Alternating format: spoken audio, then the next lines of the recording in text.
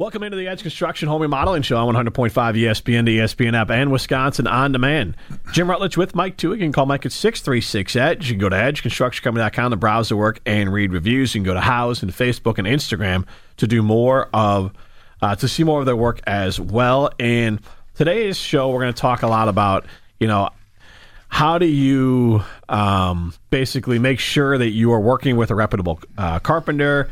There's scams out there. People are always afraid of them. Not everyone has the ability that I had, where I got to host a show with you for a couple of years before. I said, you know what, I'm gonna have you come out and do some work in my house. That's kind of a long process that I don't think you want to just be sitting down. Yeah, I'm doing. Open to that. If somebody else wants to. Just do a show with anyone that's potential client of yours. So, and we've done this show a couple of times, and I think it's good because I mentioned that I see it on I live in Oregon, the Oregon Facebook page, and they're talking about, hey, where can I find a good contractor, or my contractor's asking me this, is that okay? And there's so people have these questions, and I think they're all fair. Some of them, look, you've been a carpenter starting, so you're not saying that carpenters out there are nefarious or are trying to scam people. Sometimes it's just errors of thinking they can do too much or not knowing the business side of things, overshooting their skis. So a lot of these questions not necessarily saying that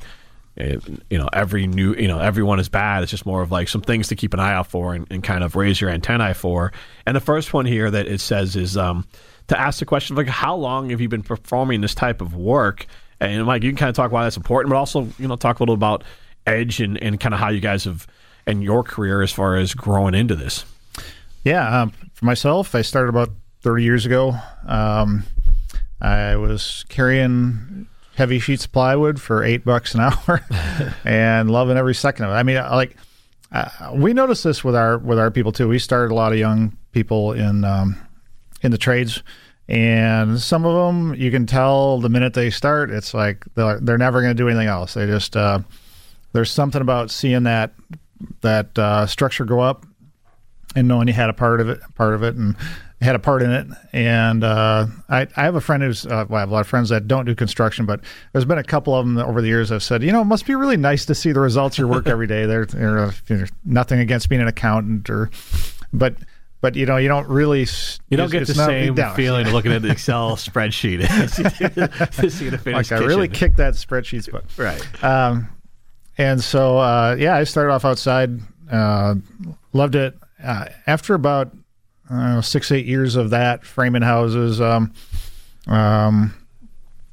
doing all sorts of outside work. It was a good background for what I do now, because you understand how a house gets built. You can build a house. I could build a house. You put me on a house tomorrow, Jim, I can build that house. So I think there's some good stuff to that. And plus, back then, nobody got to come inside and do this fun stuff we do on the inside now.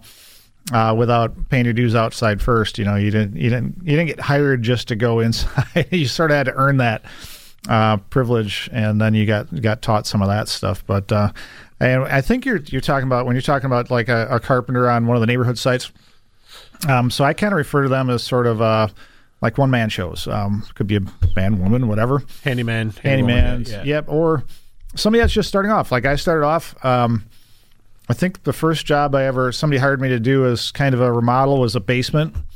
And so I framed it, did the drywall, hired an electrician, hired a plumber, got some flooring in there, got it all done. I looked it up. I had a one-page contract. I ran across it not too long ago, and I brought it into a meeting because I actually drew a picture of the basement and had some notes on there, and everybody signed it and had a number, which was embarrassingly low. I'm pretty sure I did not make money. I'm sorry, Christy, my wife, probably remembers not making money pretty well. But things change after a while. You get more experience. You do tougher jobs. You do more intricate jobs. You figure in design and things that we're doing now. We're a lot different than when I was just that one person trying to do all that stuff. And 30 years ago, I don't remember if we had cell phones. I don't remember using a cell phone. No. I do remember the first, since my wife is very patient with me. I remember the first time she called me when I was actually on a job and I had a cell phone and just to talk, and I was like, why would anybody do that? You can't call me just to talk. I'm at work here. But times have changed, right? Yes. Times have changed. Now we all get those calls. But no, not actually. They moved past calls to get text. that was text is it's a great thing when the texting came along. So how long have you done this kind of work, and what's your background? I look at it like homeowners should be interviewing people like I interview people. When people are going to come work for us, I'll ask them, how long have you done this work, and how did you build your skill set? Who did you learn from? Like you might want to hire somebody that worked for a really reputable remodeler and says, hey, I just progressed in my career to a point that I want to do this on my own. I did all the same stuff for somebody else, and now here I am. I'm kind of starting off my own business. So you could get somebody that is in that situation that has a lot of experience and a pretty good track record, maybe some happy customers in their wake. So I think too, when you ask how long have you been at this, one of the biggest concerns I would have if I was hiring somebody like me is I want them to be around for several years after they do my job. Yeah. Like after they do my kitchen. What if I have a major problem 3 years down the road? A good company, a reputable company, or somebody that has a track record, there's a really good chance they're going to be around to deal with it. And when I talk to our homeowners and it's time to close everything out and we're done and we're going our separate ways, we tell them flat out, if you ever have a problem, call us. Well, certainly if we did something wrong, we obviously want to fix it. I don't care if it's a year like the law says or 5 years down the road. We want to deal with it. We don't want somebody else to fix our problem. If it's not something that was anybody's fault, we'll help you get there. We'll help you get it fixed. We'll help you deal with the issue later on. So I want that responsibility. And you can't do those kinds of things. You can't say those kinds of things unless you've been around a little while and are going to be around a little while. And one of the things here, it says ask the contractor you speak with, or after each contractor you speak with, and it says recommending at least reaching out to 3. Is that still kind of common practice? Not saying that people shouldn't, but I just know that, look, when I buy things, whatever, it's a lot of online research. So it's not necessarily the contractors, but it's already, you've almost narrowed yourself down, whether it's through advertising, through word of mouth, through, that you're almost just looking for a reason to say yes if you're the prospective person to work with you, just because they've already done a lot of research to kind of get them to the point of maybe there's 2, but I don't know. Is still like meeting with multiple ones still something you run into a lot? You mean for references? Yeah. Well, not references, but also like, hey, I'm going to edge out. I'm going to have all the contractor X, Y, and Z out there. Yeah. It's tough. I understand why people do that.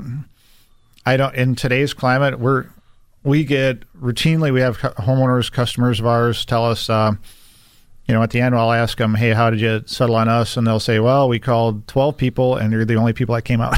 Wow. You're the only person that calls back. It happens a lot. When good contractors are so busy, I don't know how you get 3 really good contractors to go through that upfront process at the same time and compete against each other. I'm not saying you shouldn't do it, and we routinely have people do it. I think if you're doing that, don't look for a good, better, best scenario. Try and find similar contractors and pick based on style and how well you like them, and are you going to get along? I mean, getting along with the homeowner through a remodeling process is really important to us.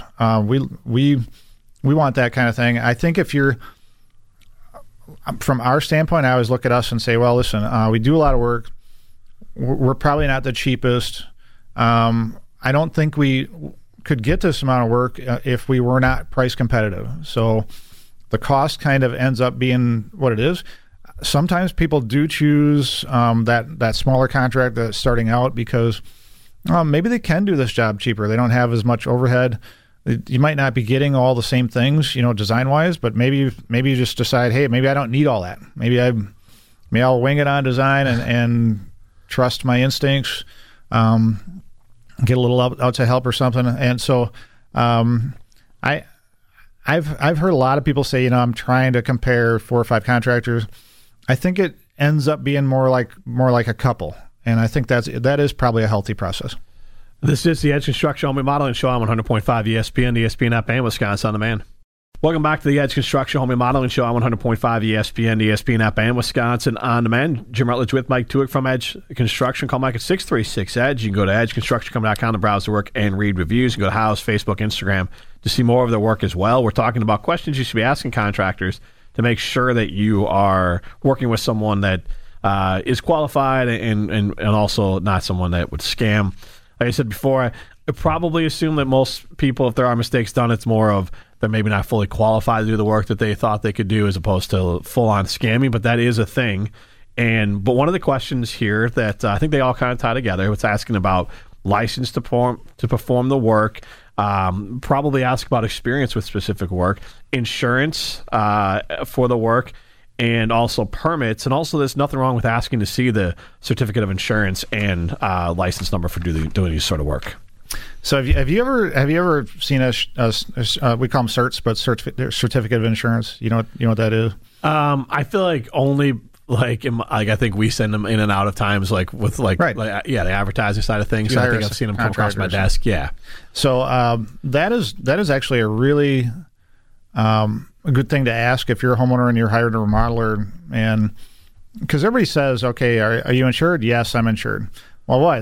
If you sell insurance, there's probably more than one. It's like there's a lot of different variations of that, So basic coverage would be liability insurance. That's if maybe the contractor has a faulty tool they plug in and it burns your house down. They should have insurance to pay for that, right? That shouldn't fall on your homeowners. That's kind of the first level insurance. And that's one I'm going to talk about. The next level of insurance is workman's comp. So on our jobs, everybody that comes on your job is covered by workman's comp. That means we don't hire independent contractors. Most of the work that's done is done in-house anyways, meaning they're actually my employees, which means they're covered by workman's comp. So what kind of risk would you have hiring an independent? Well, strange things happen, right? If that person you hired to come in and do some work for you, even if it's a small job, trips on a step, tears their knee out or breaks their head open, and I'm talking about things that have actually happened to us and been covered by my employees. We missed a step, had a head injury that turned out not to be serious, but could have been.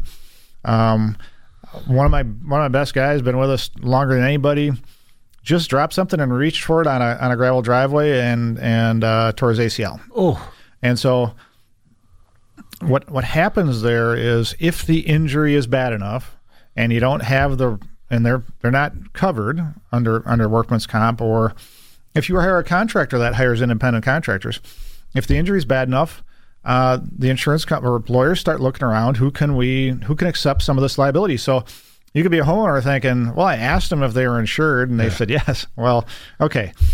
Liability insurance would not cover that. Workman's comp would, which is why I don't like to hire independents myself, because I go, well, if some strange thing happens and this independent contractor gets hurt on my job, it's probably not going to be something light like shooting your finger with a nail gun. It's going to be cutting the finger off, right? Right, yeah. It's going to be something expensive.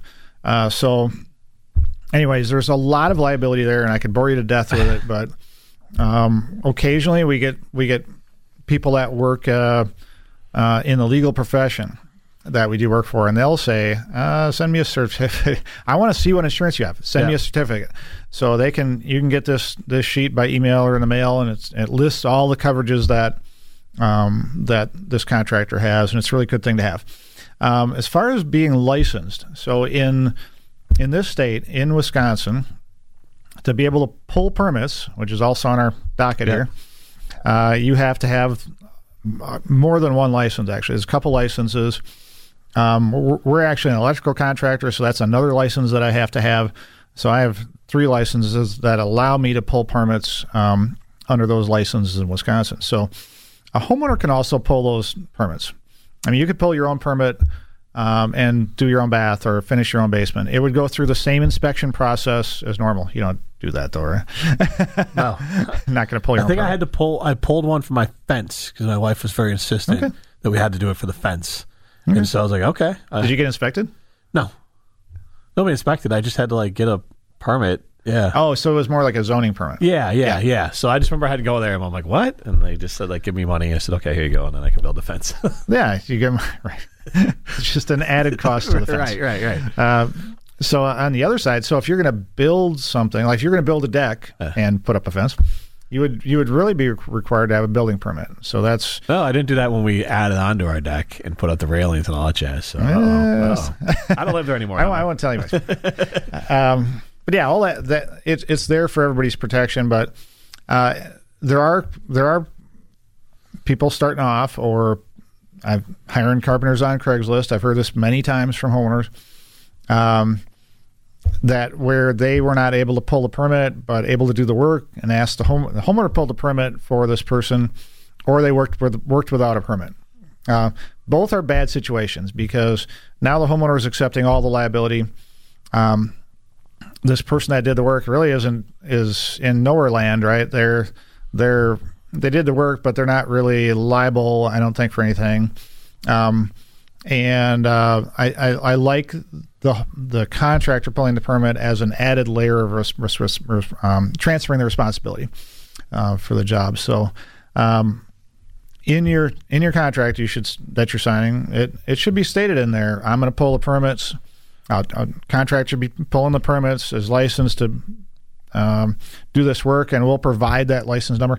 Actually, in this state, you can look it up online. Anybody can look up my permit, my license, and go, hey, you're lapsed.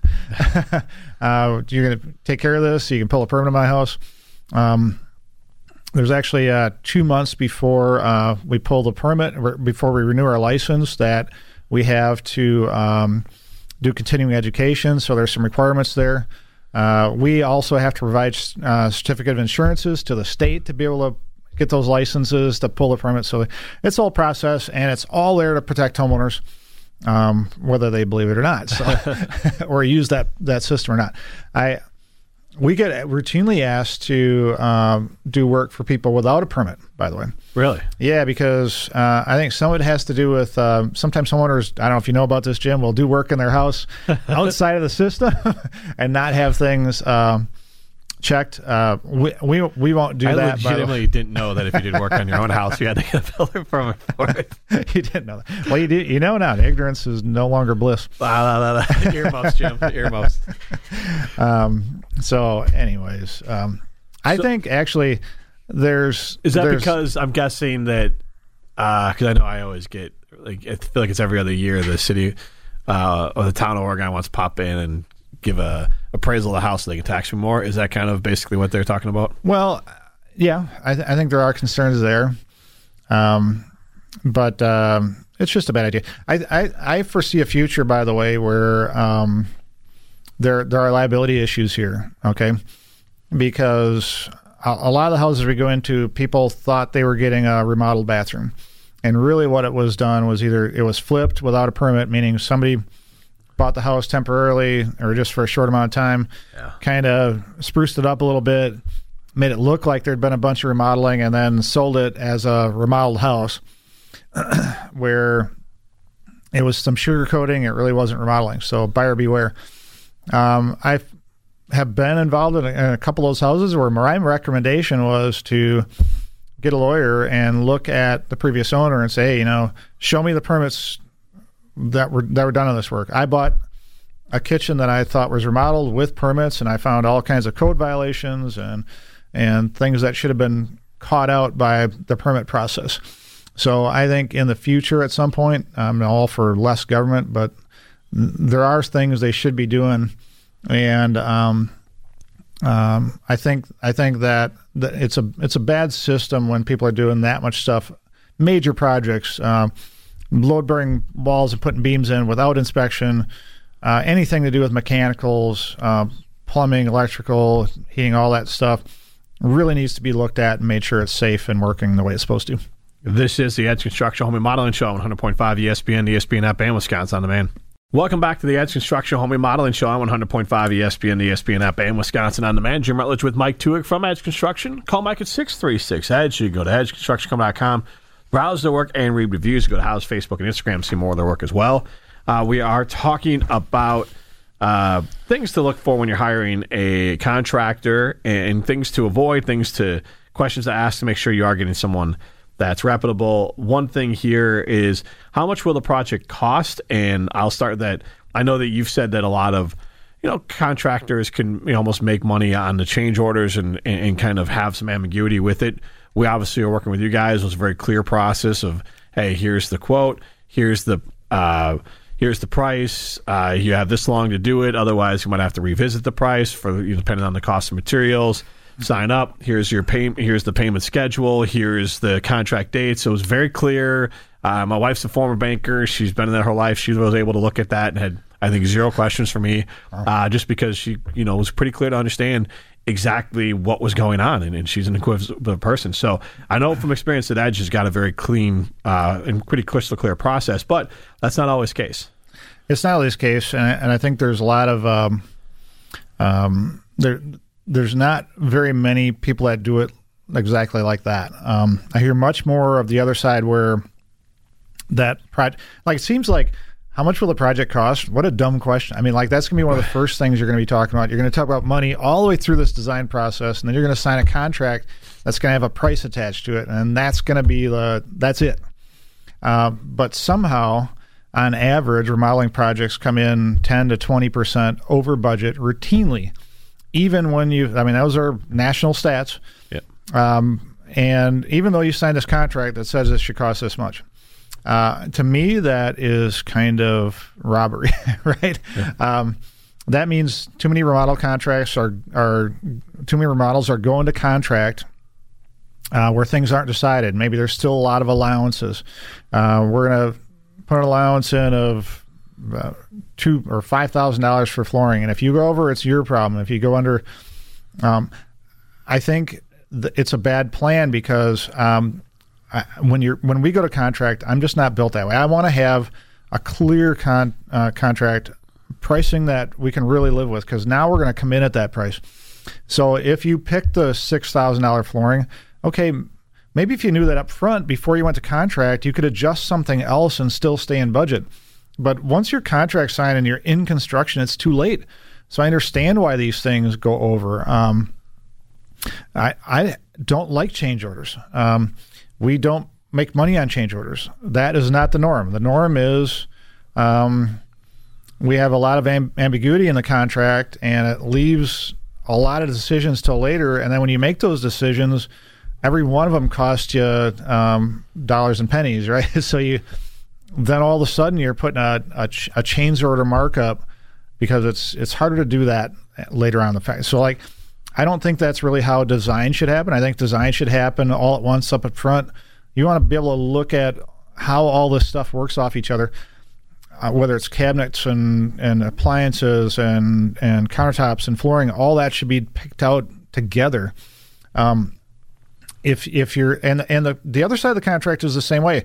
The budgeting is so tough. It's such a tough process to get these things to come in on time and on budget, that when you leave too much to chance, it gets tough later on to do that. So, well, and then kind of adding on to that here, it does say the estimated start and completion dates of the project. So, and you've talked about it before, and it was written in the contract. We signed it I think it's 60 days, but it's basically you want to have the materials before you get digging into our house, which makes sense. You don't want to start, for ours, we're switching out basically anything that's fruitwood in the house and making it white and changing out the doors and all of that kind of stuff. That you don't want to have that job all tore up and then we don't have any doors or trim because you didn't have the materials you need. Yeah. And your wife would not love us. No, then she'd be upset. Yeah. But that's really tough.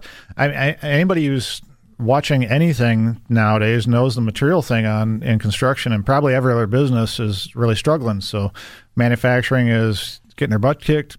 All this stuff that's coming from overseas, and believe it or not, there's weird stuff in construction that comes from Asia, China / whatever else is over there.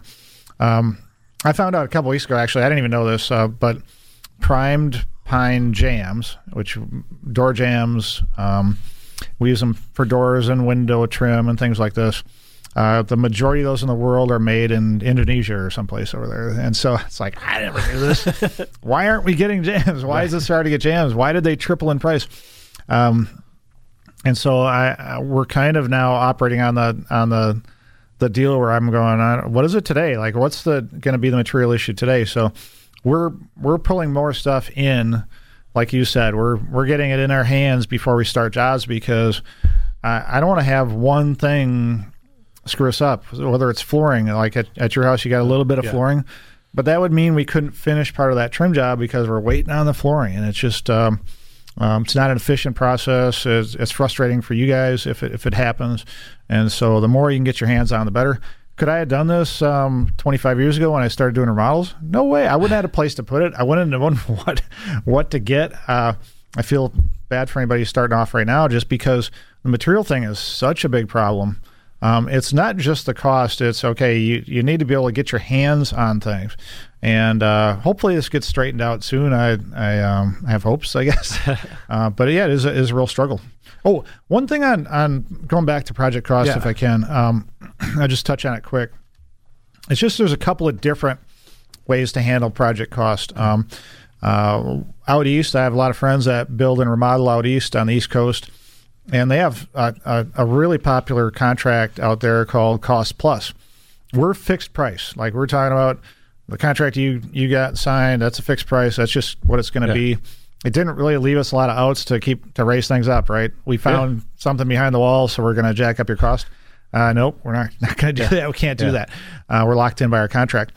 Out there, they have this. It's more of a moving target. They call it Cost Plus, and everybody I know out there works on Cost Plus. And for the contractors, they go, "It's great. I just we spend all week and we add up our hours and bill a homeowner every Monday, and they give us a check." I said, "Yeah, but what's the end cost?" And it's, "Well, we don't really know yet. We're in the middle of this. We give them some kind of an estimate on cost, and we're going to talk about time schedule." You give them some best guess. At the start of things, I'm like, wow, you got just homeowners with endless pocketbooks. They can just keep going, and so I'm not built that way. I think I would go a little nuts, and I haven't met any of our homeowners that were going, "Oh, just let me. I don't need to know the end cost.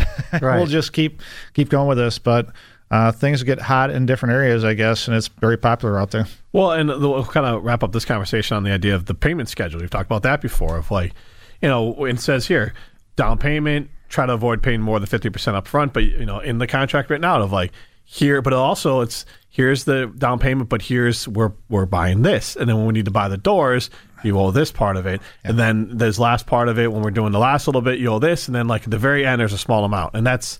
But it breaks it down of like, oh, well, you're just buying the materials each way through and kind of how it goes along. It doesn't give a specific date, but it just says like when we reach this point in the project, you owe this again.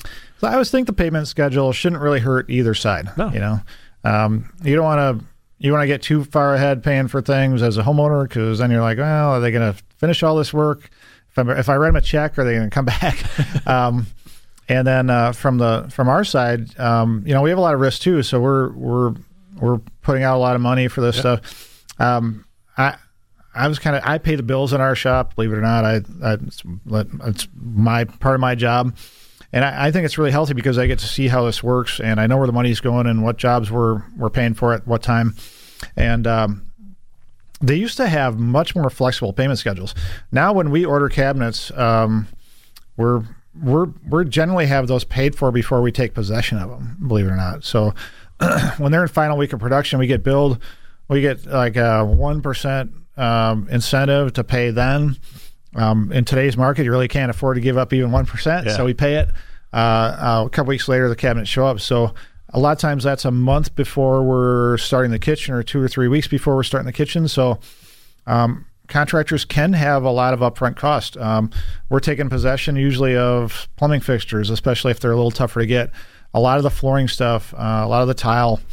It's not unheard of for us to have 6 or 8 pallets of tile for upcoming jobs, because we just don't want to get caught not having the material or not being able to get it when we need it. So we get it, we pay for it up front, we get it in our hands so that we can be ready to go. So that means you do have some risk. You got to take some payment early in the job, but like I said, it shouldn't really hurt either party.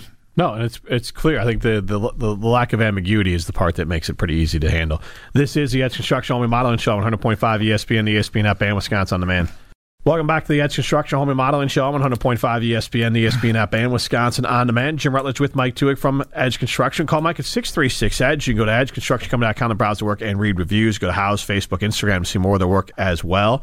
We're talking about things to make sure that you are talking through with your contractor, because you want to make sure that it's the sort of thing that they're a reputable contractor. One thing also is just the schedule here, to make sure that there is a plan of when things are going to be happening, when things will be done. Yeah. So when I go to the national shows, a lot of times what I do is take classes on everything from technique and different things out in the field. But it's not the most exciting thing to take a class on, but I've taken several classes on contracts. So because we deal in contracts, with this marriage between a remodeler and a homeowner, contracts in the middle. The one thing that really stuck with me on one of the last classes I took was, it's not really a contract with if work is going to be done and there's a start and an end, unless there's some talk about schedule and a starting date and a completion date. Now, does that mean if you're a little off that it's actionable? No, it doesn't. But I think it should be somewhat realistic. So they explained it to me and said, okay, if you're a contractor and you give a homeowner of a tentative start date and you're 30 days off, it's annoying, not actionable. 60 days off even, probably still not. But if it's a year off, yeah, that's a big problem. That's a big problem. Contractors get in very big trouble, get sued and things for that. Same for completion dates. If you go, well, it's gonna take we think it's gonna take 120 days and it takes 150. We don't know. There could be a lot of the supply chain, weather. There's a lot of influences there. Now, I don't want to be that far off. Nobody wants to be that far off. But I see it all the time. It happens all the time. If it's same thing, if it's 300 days, that's a big problem. That's when lawyers get involved. So those things need to be in the contract. I've talked to friends of mine that remodel and say, I'll never put a schedule in a contract because remodeling, we just don't know what's going to happen. And, well, that's somewhat true, but you still have, if you've been doing this a while, you should have a track record. You should be able to go, our kitchens take us about this long. As long as this conversation happens between a homeowner and a remodeler, that everybody understands, hey, we're going to give you this amount of time. This is what we're shooting for.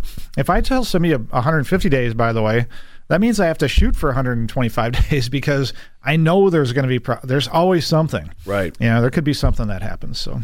Well, and the other thing here I wanted to talk about is the idea of, you talked about actionable steps, that we talk about the scam part of it.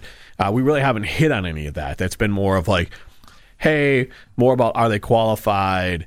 Obviously, the licensing could be part of it. But again, we talk more about the idea of like they might just not be fully capable of being a business to handle the gig. But there are concerns, and I know you said before, of if people are buying materials and they don't pay for it and they take your money, like you're on the hook for some of these sort of things. So I think you kind of talk about this last little bit here, the actual consequences and scams that can be out there and that can really affect a homeowner they might not be aware of.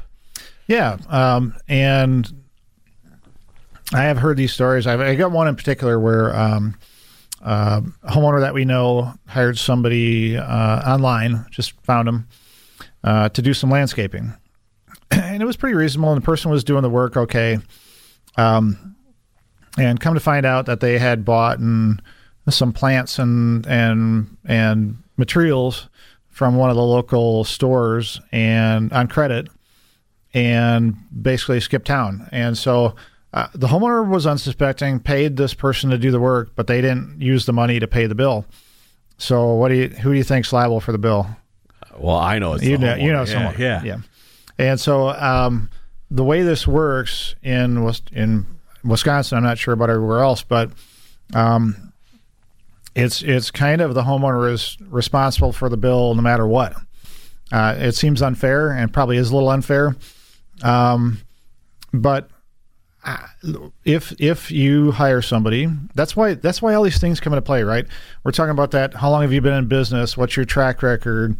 You want to look at some reviews. There should be reviews, right? If you've been around for a while, there should be some evidence of how you do work and paying your bills, so that something like this doesn't happen. I recommend our homeowners, hey, if you really want to know how somebody does business, talk to the people that they pay. Like we buy materials from several different places. You or anybody else are welcome to call them. I would give anybody permission to answer questions about us. What's your feeling on these guys? How long have they been your customer? Do they pay their bills on time? Have you ever had issues between yourself and the homeowner, and how did that happen? How did that get resolved? Is everything okay? So I think that is a great way to do it. There's the lien process. So if this person that bought these materials in town, around town from the shops, before he wanted to get paid, he had to provide some kind of proof that he had paid those. Yeah, you can go this process. I know for a fact it almost never happens.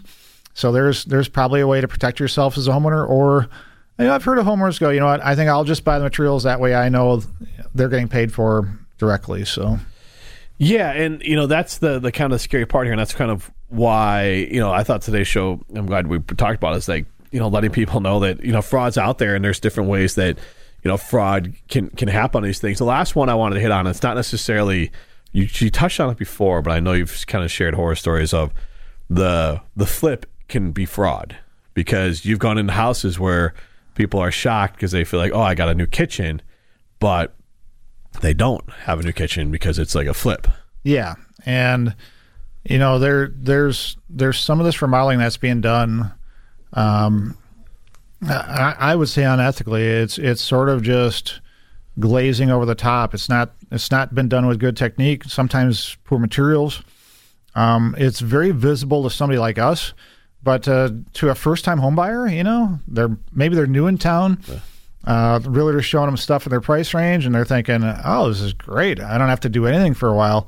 And then somebody like me comes in and says, "That bathroom has major issues. It's all got to be torn out and started from scratch." It would have been better off, really, if the flippers didn't even touch it. That's a tough pill to swallow, and I feel really bad for people that are in that situation.